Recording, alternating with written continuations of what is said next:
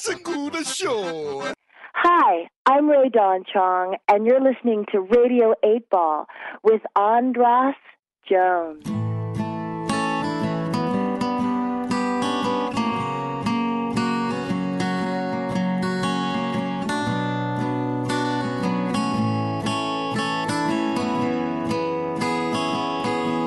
Welcome to Radio 8 Ball, give us a shake. We're in the studio, tempting fate. Wherever you are, putting questions to the songs which we will randomly select here with the help of our friend Synchronicity. And now it's time for Radio 8 Ball, give us a shake. Radio 8 Ball, give us a shake. It's the Radio 8 Ball Show.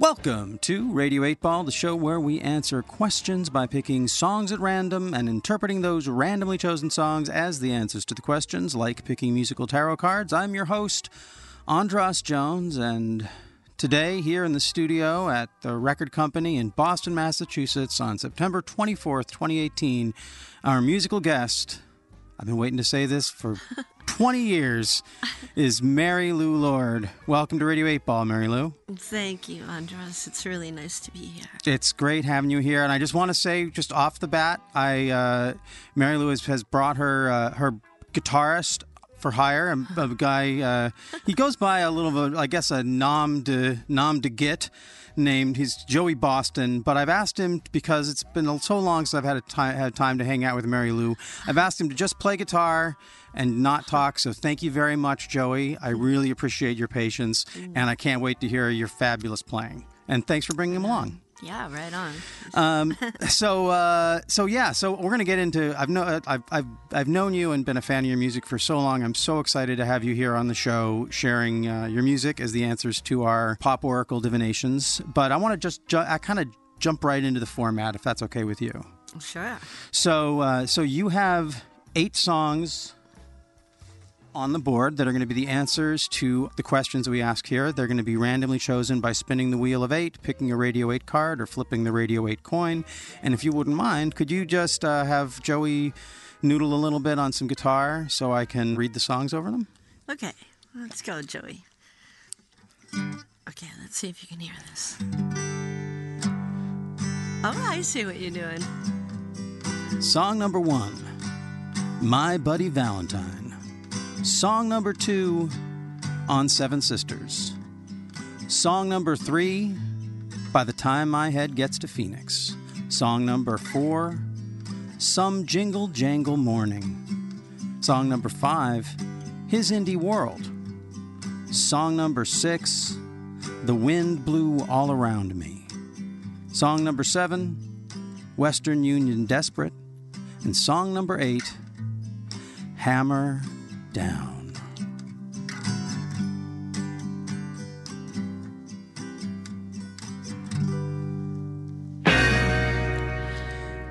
And those will be the oracle fodder for our musical divinations. We're going to be joined by 6 illustrious guests here to ask the questions on the show, and the final question of the show will be answered, will come from Mary Lou Lord. She has written it down on a piece of paper that I have not seen, but for all of you paper fetishists who tune in just for this very moment of the show, there it is. It's really written down. I haven't seen it, and doesn't that feel good to hear that? Okay, and now we get into the part of the show that everybody except me loves, which is when I ask a question. I don't even know if everybody loves that, but I have a so as I said, I've known you, Mary Lou. It's funny. I met you many years ago in Olympia, Washington, where it's a mean little town, and you were so wonderful and nice to me when we were there. I remember we played at an open mic together, and I guess you dug my music. I definitely dug yours, and We played some on the street at the International Pop Overthrow Festival, and just getting to play on the street with you was an honor, and it was just great to witness the magic that you are able to stir up playing on the street, because that's how you started out, as most people who know you know, right? Yeah, I did. Yeah, playing in the subways of Boston. Yep. Red Line down at Alewife or Harvard Square? Yeah, Harvard Square. Harvard Square outside mainly, and then at Park Street, where the lines merge. Yeah. And so it was I'm looking forward to talking a little bit about like your experience of Olympia and all that. But there's something that's been bugging me for years, not about you, but about me. But it does touch on you.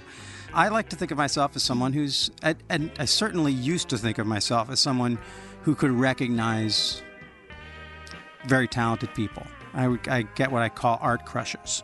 And it's just like, it's kind of overwhelming. And you were definitely one of those. Your label mate on Work Records, Dan Byrne, also one of those for me.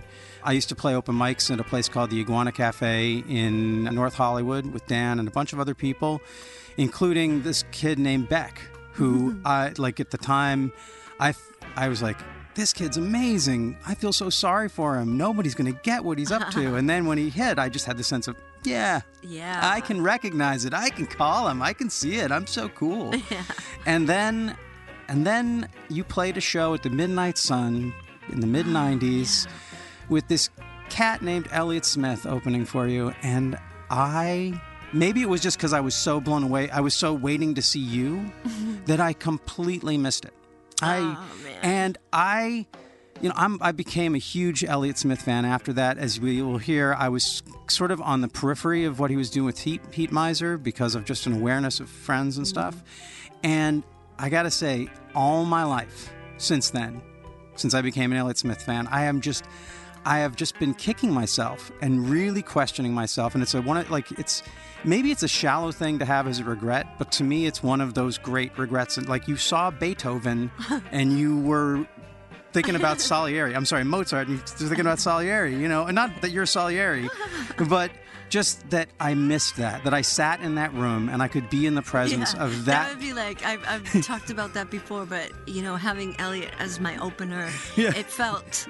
Oh man, this is kind of like, I'm not comparing myself to Joan Baez by any means, but when Bob was, her opener, and she's like, this is my friend Bob, and you know what I mean? Like they were there to see Joan, and there's Bob, and so I'm sure that it was similar for Bob, where Joan's people were all gabbing away, and here comes this young upstart. But so it was just bizarre having Elliott be my opener. Well, maybe that's the reason I'm asking this question for myself, because I recognize you as someone who's always been pretty savvy about recognizing talent and being very, very generous in terms of using your talent to shine your light on songwriters and people that Well, it's more like shining. I have a big mouth. Yeah. You know what I mean? And I'm a hack, really. Oh. I love music. I love songs. I love songwriters. So I'm always kind of got my ear to the ground for something new that maybe I can cover, kind of thing. Yeah. Because I've blown through entire archives of stuff, and it's I'm kind of like, how many times can I listen to Blonde on Blonde? So I was always on the lookout for younger or upcoming or not known about singer-songwriters. Yeah.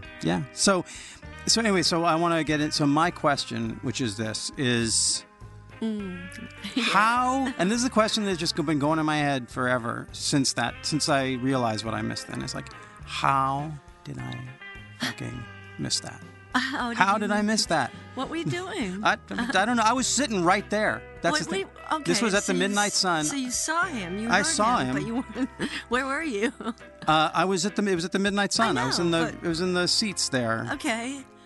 And so when you said you missed it, I just didn't get it. You didn't get it. Yeah. Oh, I just right, it's like I hadn't seen, after that, someone was like, "Oh, you got to check out the new Elliott Smith record." I was like, "Yeah, I saw him." No. Oh my God! You really? know? So, Wow. yeah. So that's my question for the Pop Oracle. I'm revealing my Well, good for ignorance and my you. stupidity, but I love him now, That and I loved him for happens, many though. years. And so now to engage the Pop Oracle, I'm going to ask Mary Lou to spin the Wheel of 8. Okay. Na, na, na, na, Right na. now? Okay, cool. Wheel of 8. And that's song number 3. 3. By the time my head gets to Phoenix. That's pretty good. Okay. All right, a little tuning for you. You do it, Joe. Joe's quiet. Cat, got your tongue? All right. Okay, let's see how this goes. This is a song that I did for a record that I made a few years ago called Backstreet Angels. This is a song by a guy named Peter Bruntnell. He's from England. He's an amazing singer-songwriter. And I like this song. I think it might be about cryogenics. However, so I sometimes dedicate this song to Ted Williams and his head. Right, so let's see how we do with this. Okay.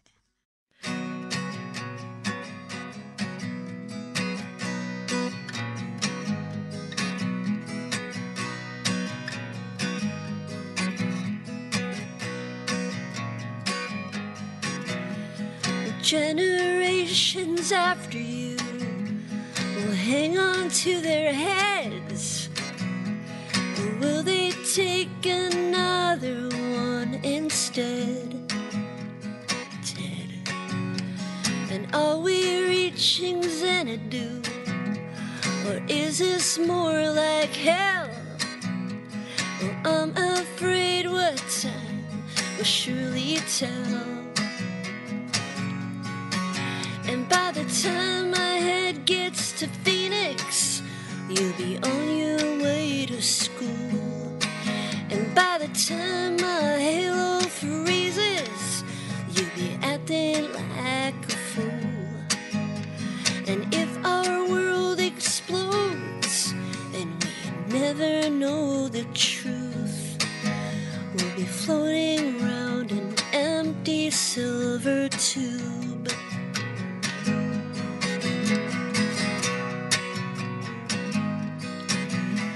Stories I have told you will soon become your own. We'll tell them to your children when they've grown. And maybe in a year or two, when they bring me back to life, well, you can introduce me to your wife. And by the time my head gets to Phoenix, you'll be on your way to school.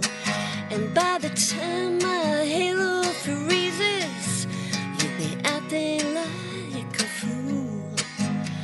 And if our world explodes and we never know the truth, we'll be floating around an empty silver tube. We'll be floating around in an empty silver tube. Yeah, we'll be floating around an empty silver tube.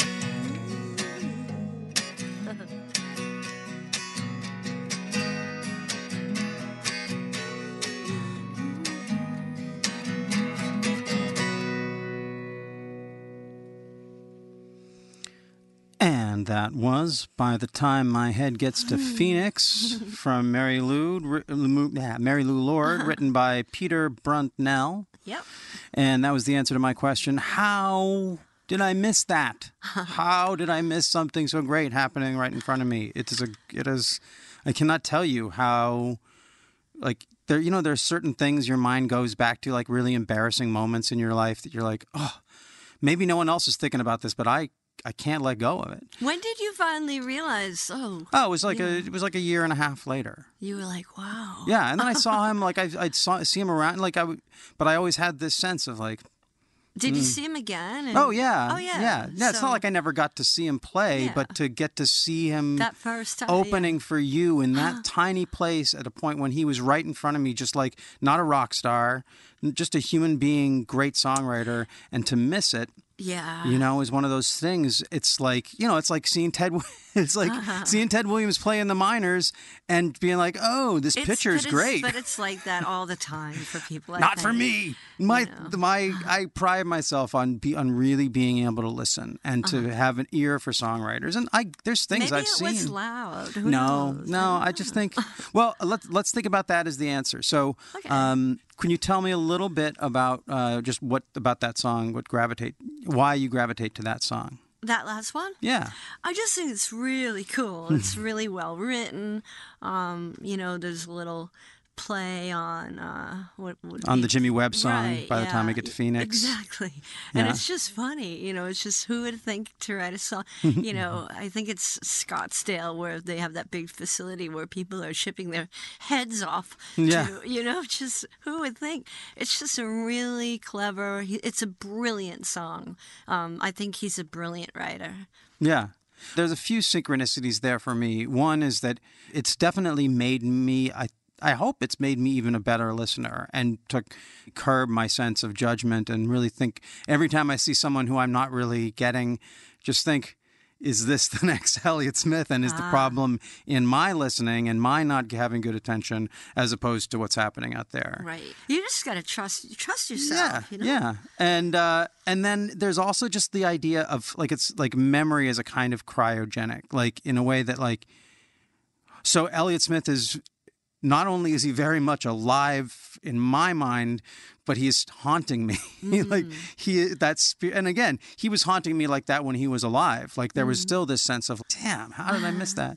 And it definitely made me appreciate it. I mean, something about that. Maybe there's something about that. Like when you don't get something and then you do, you're like, I want. I was like that with Joni Mitchell, big time. Yeah. Yeah, I couldn't stand her, and my roommate would play her. I went to Berkeley, and my roommate would play Joni Mitchell constantly, and I liked Rush and Yes and kind of REM, whatever, Dylan, but Joni Mitchell's voice just made me. It was woo, the seasick kind of woozy.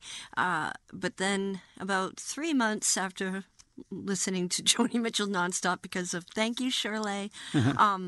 I was walking down the street and in my head I started singing, "The last time I saw Richard was Detroit in '68 and he told me all romance." And I'm like, oh my God, I'm singing Joni Mitchell and I know all the words to Last Time I Saw Richard. And then I just absolutely stopped dead in my tracks and I was like, oh my God, I'm an idiot. It was brilliant. It's just this light bulb moment. Those are great, huh? Absolutely. And because at that point, I never would have listened on my own, but because she was playing them around, and who was I to say, you can't play that in our room? So she'd play the Joni and I'd play whatever my choice was, Rush. And then, and you loved her so much that she made it into your song. Give me my Joni, yeah. my Nick, Neil, and Bob. Yeah, and just in fact, she's the top of your list. Yeah, she's just she's the queen. Yeah, and I'm really so. But see, I was the same way about Joni Mitchell, perhaps, as you were. Well, I'm just gonna bet me that a if you while. actually, she was because I saw her once. I got to see her perform once live with Bob Dylan and Van Morrison on the same bill, and she wiped the floor with them. It was just, I mean, it was like. They didn't seem like amateurs, but they just seemed incredibly old compared to her. And they were all the same age, but she came out with a 4-piece with the wind blowing and delivered a set of current, like, this is me as an artist saying something. And the other two guys were just sort of like, I'm here for the money. It just felt like they were there for the money. And I love both Van Morrison and Bob Dylan, but that night Joni owned it. gained a whole new respect for Joni Mitchell of like, Yeah. holy cow. Incredible. There's a spirit here that is just tremendous. Yeah. And speaking of tremendous spirits that are here, We're here with Mary Lou Lord in the studio, and we're going to be here for 7 more podcasts. And so please stick with us as we delve into synchronicity and more fun music talk with Mary Lou Lord. Thanks for listening to Radio 8 Ball. If you enjoy the show, please subscribe to us on iTunes or Stitcher, and check out our website and the links provided for info about past and future shows on the Radio 8 blog, our ongoing Patreon campaign, and where you can download our Radio 8 Ball app that allows you to engage the Pop Oracle directly in the form of every song ever performed in the history of Radio 8 Ball. I hope today's musical divination brings and brought the sync to you wherever you are. And until next time, I'm your host, Andras Jones, wishing you lots of spine-tingling synchronicities, connections with the natural world, and all the inspiration you can handle. It's the Radio 8 Ball Show. It's a good show.